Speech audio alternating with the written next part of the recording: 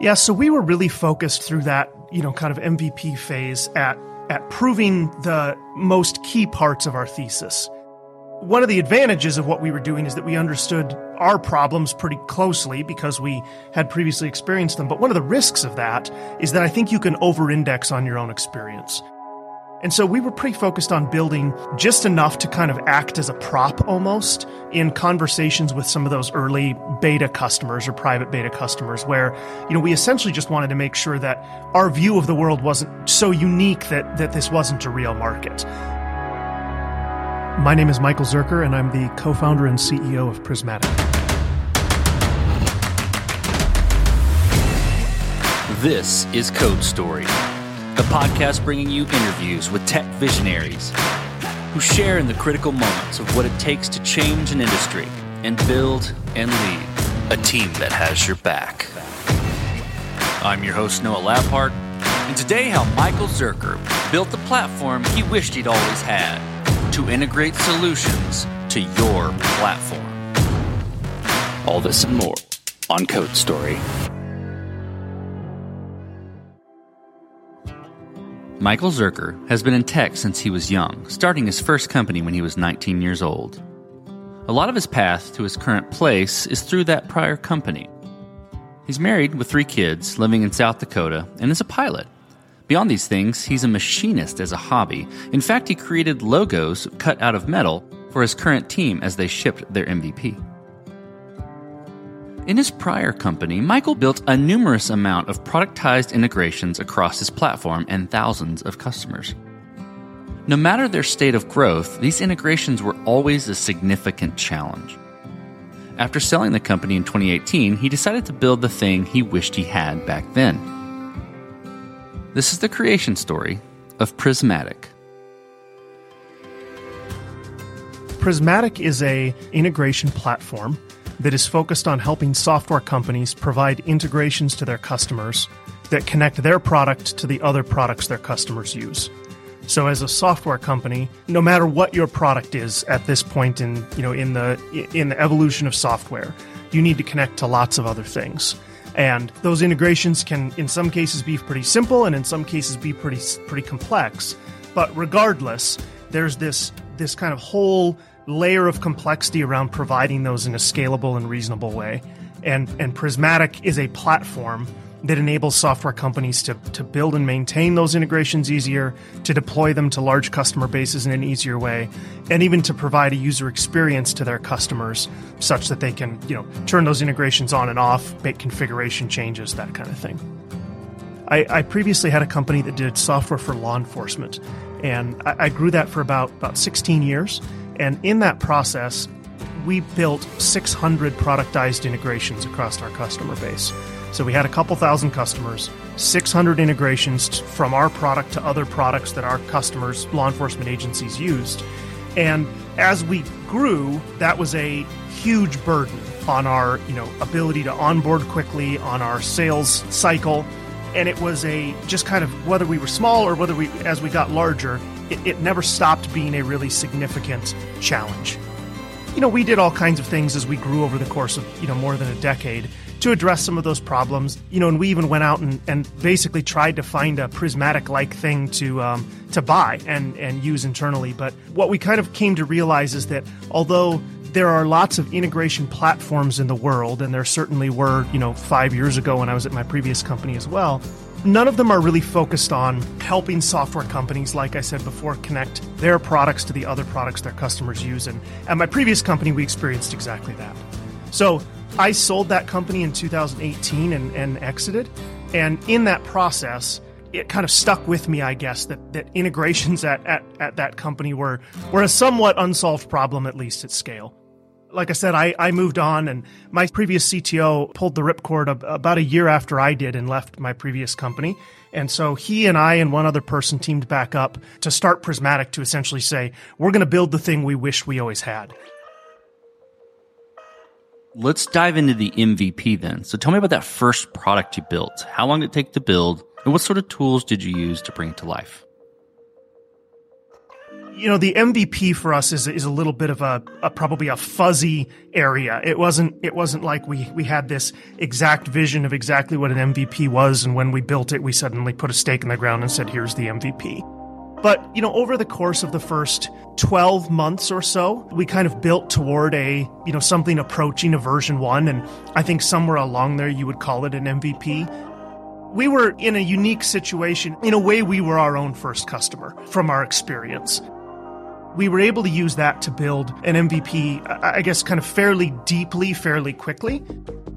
We also had some really great kind of early private beta customers that we worked with along the way. We're a software product, it's a platform, and so, I guess from a tools perspective, we built it with all of the software development tools you'd expect, Node and TypeScript, and it's built on top of AWS, and it has Python in the back end and a PostgreSQL database. So, I guess in a lot of ways, just kind of a traditional software stack. Obviously, as we got kind of closer and closer to a real version 1 over that first 18 months, the product kept getting more and more complex, and tooling got more and more complex with it. And then, we kind of had this stake in the ground as we shipped what we called a version 1, and I think it was probably a bit beyond a classic MVP. That's when we felt like we could have mission-critical customers on the platform in a real way, and we've been growing ever since then. Let's stay on the MVP for a little while. And, maybe at a high level, I could extract from some of the things you're saying where I want to go with this next question, but I'm going to ask it open. With any MVP, you've got to make certain decisions and trade-offs, right? Around maybe, feature cut, tech deck, focus, the whole thing. Tell me about those decisions that you had to make and specifically how you coped with those decisions. Yeah, so we were really focused through that, kind of MVP phase at proving the most key parts of our thesis. One of the advantages of what we were doing is that we understood our problems pretty closely because we had previously experienced them. But one of the risks of that is that I think you can over-index on your own experience. And so we were pretty focused on building just enough to kind of act as a prop almost in conversations with some of those early beta customers or private beta customers where, we essentially just wanted to make sure that our view of the world wasn't so unique that this wasn't a real market. And so we made trade-offs, I guess, kind of with that in mind. We wanted to do whatever it took to prove out X, Y, and Z pieces of the thesis. We would build just enough to do that. And, and obviously in the kind of classic way, if it ends up that you were wrong, you don't have that much to throw away because you didn't build that much. Obviously, you're also making some trade-offs. You mentioned tech debt. You're also making some trade-offs around, I suppose, things like tech debt, but also things like scalability. You could build a platform like Prismatic, infinitely scalable from day one, and you would never ship version 1.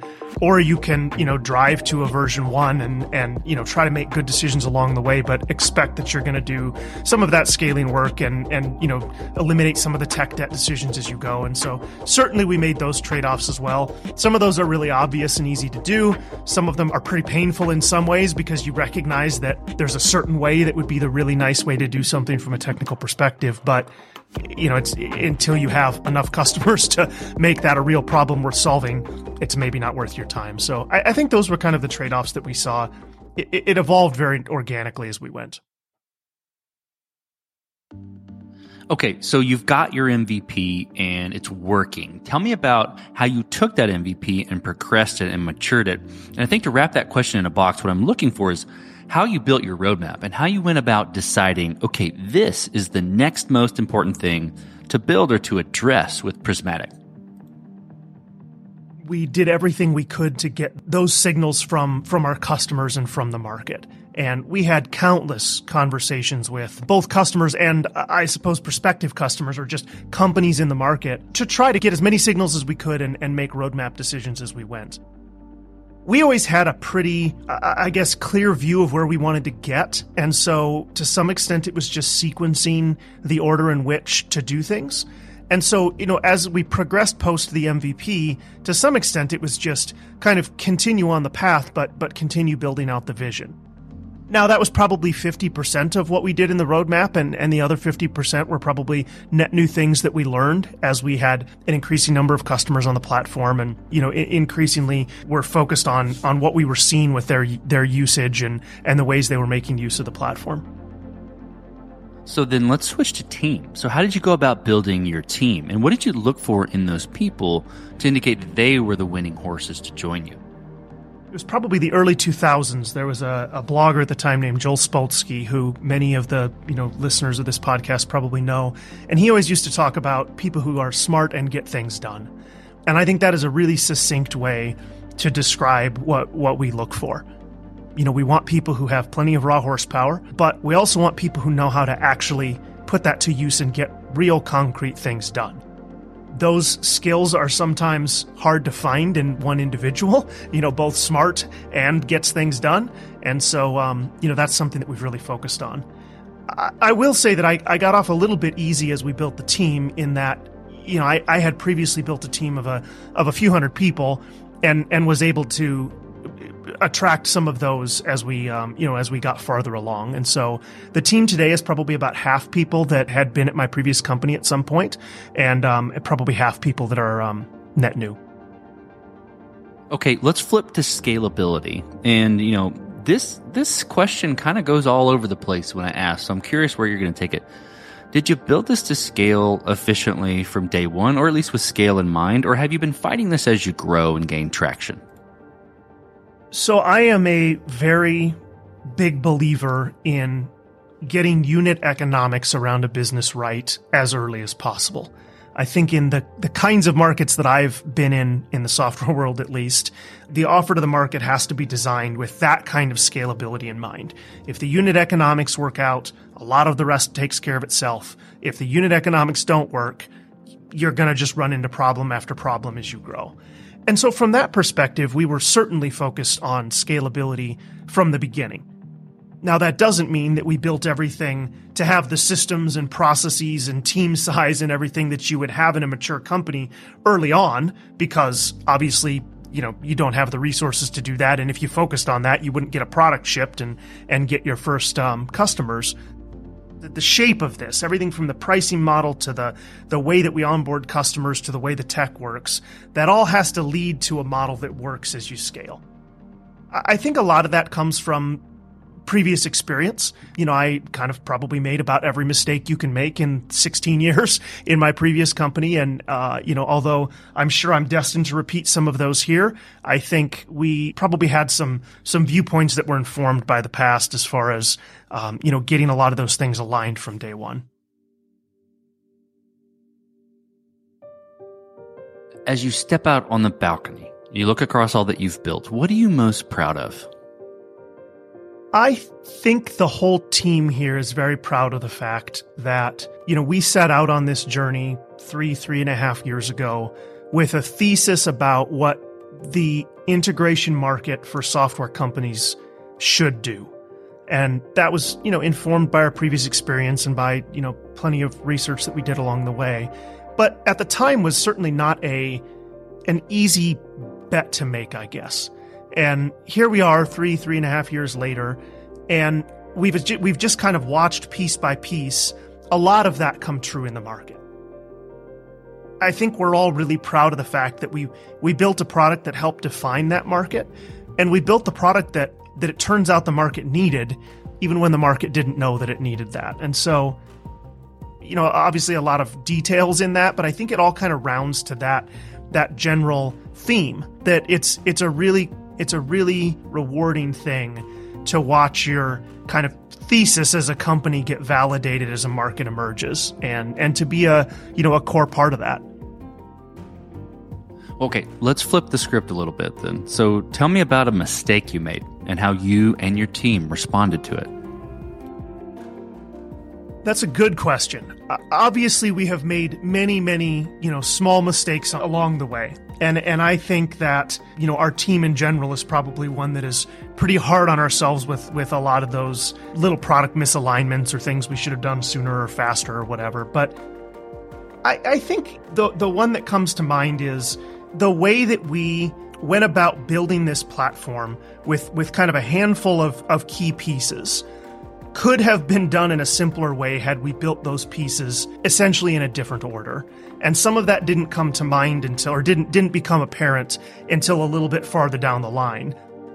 none of that matters anymore because we're past it now.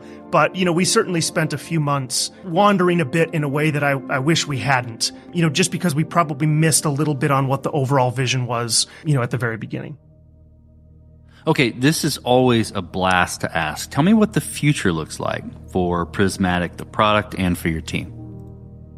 Prismatic is in a really fun part of its growth in that we have, I think, proven product market fit. We have proven sales motions, that take this to the market. And at this point, we're just in a very high growth mode. And so with that comes, a growing team, a product that has more investment behind it every month than it did the month before, an exploding customer base, which is always just really energizing as a company. We're at a really, really great inflection point, or maybe just past the inflection point where, this is going to be a very fast growing thing for quite some time. And especially coming out of a couple of the first 3 years where, you're in study mode and you're in build mode and you're in, not quite stealth mode, but you certainly don't have many people paying a lot of attention to you. It's really fun for both the team and and for me to see us kind of having moved out of that, start up the growth curve at a really rapid rate. So, what's the future hold? I think the next few years is going to be exciting here at Prismatic. Like I kind of said before, I think we've proven that this market is a very fast-growing greenfield market, and we have a product that resonates super well in that market.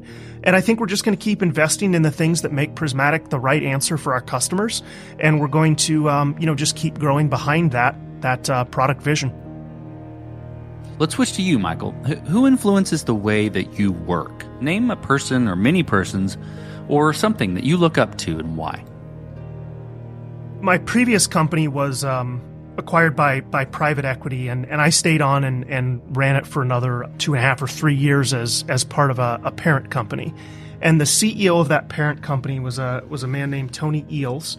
And I learned from Tony something that I hadn't learned in my previous 13 years, I guess, at that point as a founder, which was how to be just super, super focused on the 2 or 3 things that are really going to move the needle, to the extent that you can kind of just let the other things go. And, of course, you have to pay attention to a broad realm of things, and you have to help your team stay focused on a lot of things. But in worrying about everything or in focusing on everything, you don't focus on, the few things as closely as you should.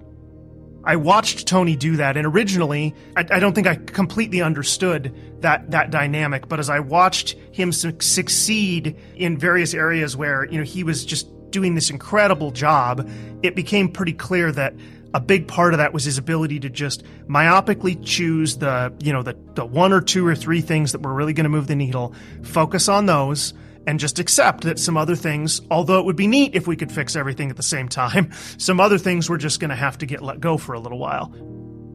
I watched that, I guess, up close in a way that made me internalize it, and it has made me a much better CEO than I was, previous to that experience. So that's a pretty narrow answer, perhaps, but I think that and probably some similar things in other people that I've worked with through the years are the things that have shaped me into a better and better leader and a better and better operator of businesses.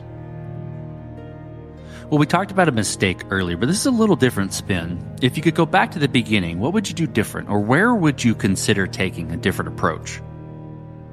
If I go back through my career and go back to the beginning, which, like I said, was kind of founding that previous company, that company was undercapitalized early in its growth, where we had product market fit, and I don't think really recognized it in our naivete.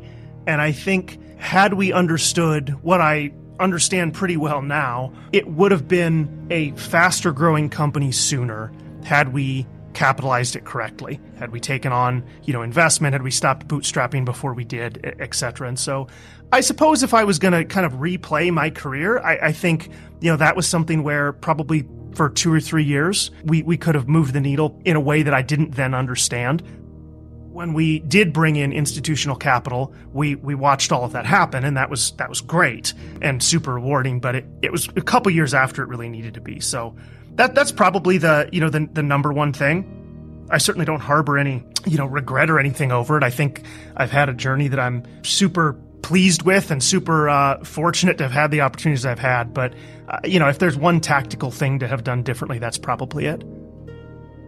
Well, last question, Michael. So you're getting on a plane and you're sitting next to a young entrepreneur who's built the next big thing. They're jazzed about it. They can't wait to show it off to the world and can't wait to show it off to you right there on the plane. What advice do you give that person, having gone down this road a bit? I am a person who believes that if you focus on solving a real problem for a real customer, a lot of other things just take care of themselves. And so I guess, especially for early stage companies, I just always advocate for focus as much as you possibly can on product, focus on product through the eyes of the customer as much as you possibly can, and ignore a lot of the rest of the noise out there. You can focus all day long on investors. You can focus all day long on the noise in the world, but focus on customers, focus on product. The rest takes care of itself, I think would be my big picture advice. Solid advice. Well, Michael, thank you for being on the show today. Thank you for telling the creation story of Prismatic. Thank you for having me. And this concludes another chapter of Code Story. Code Story is hosted and produced by Noah Labhart. Be sure to subscribe on Apple Podcasts, Spotify, or the podcasting app of your choice. And when you get a chance, leave us a review. Both things help us out tremendously. And thanks again for listening.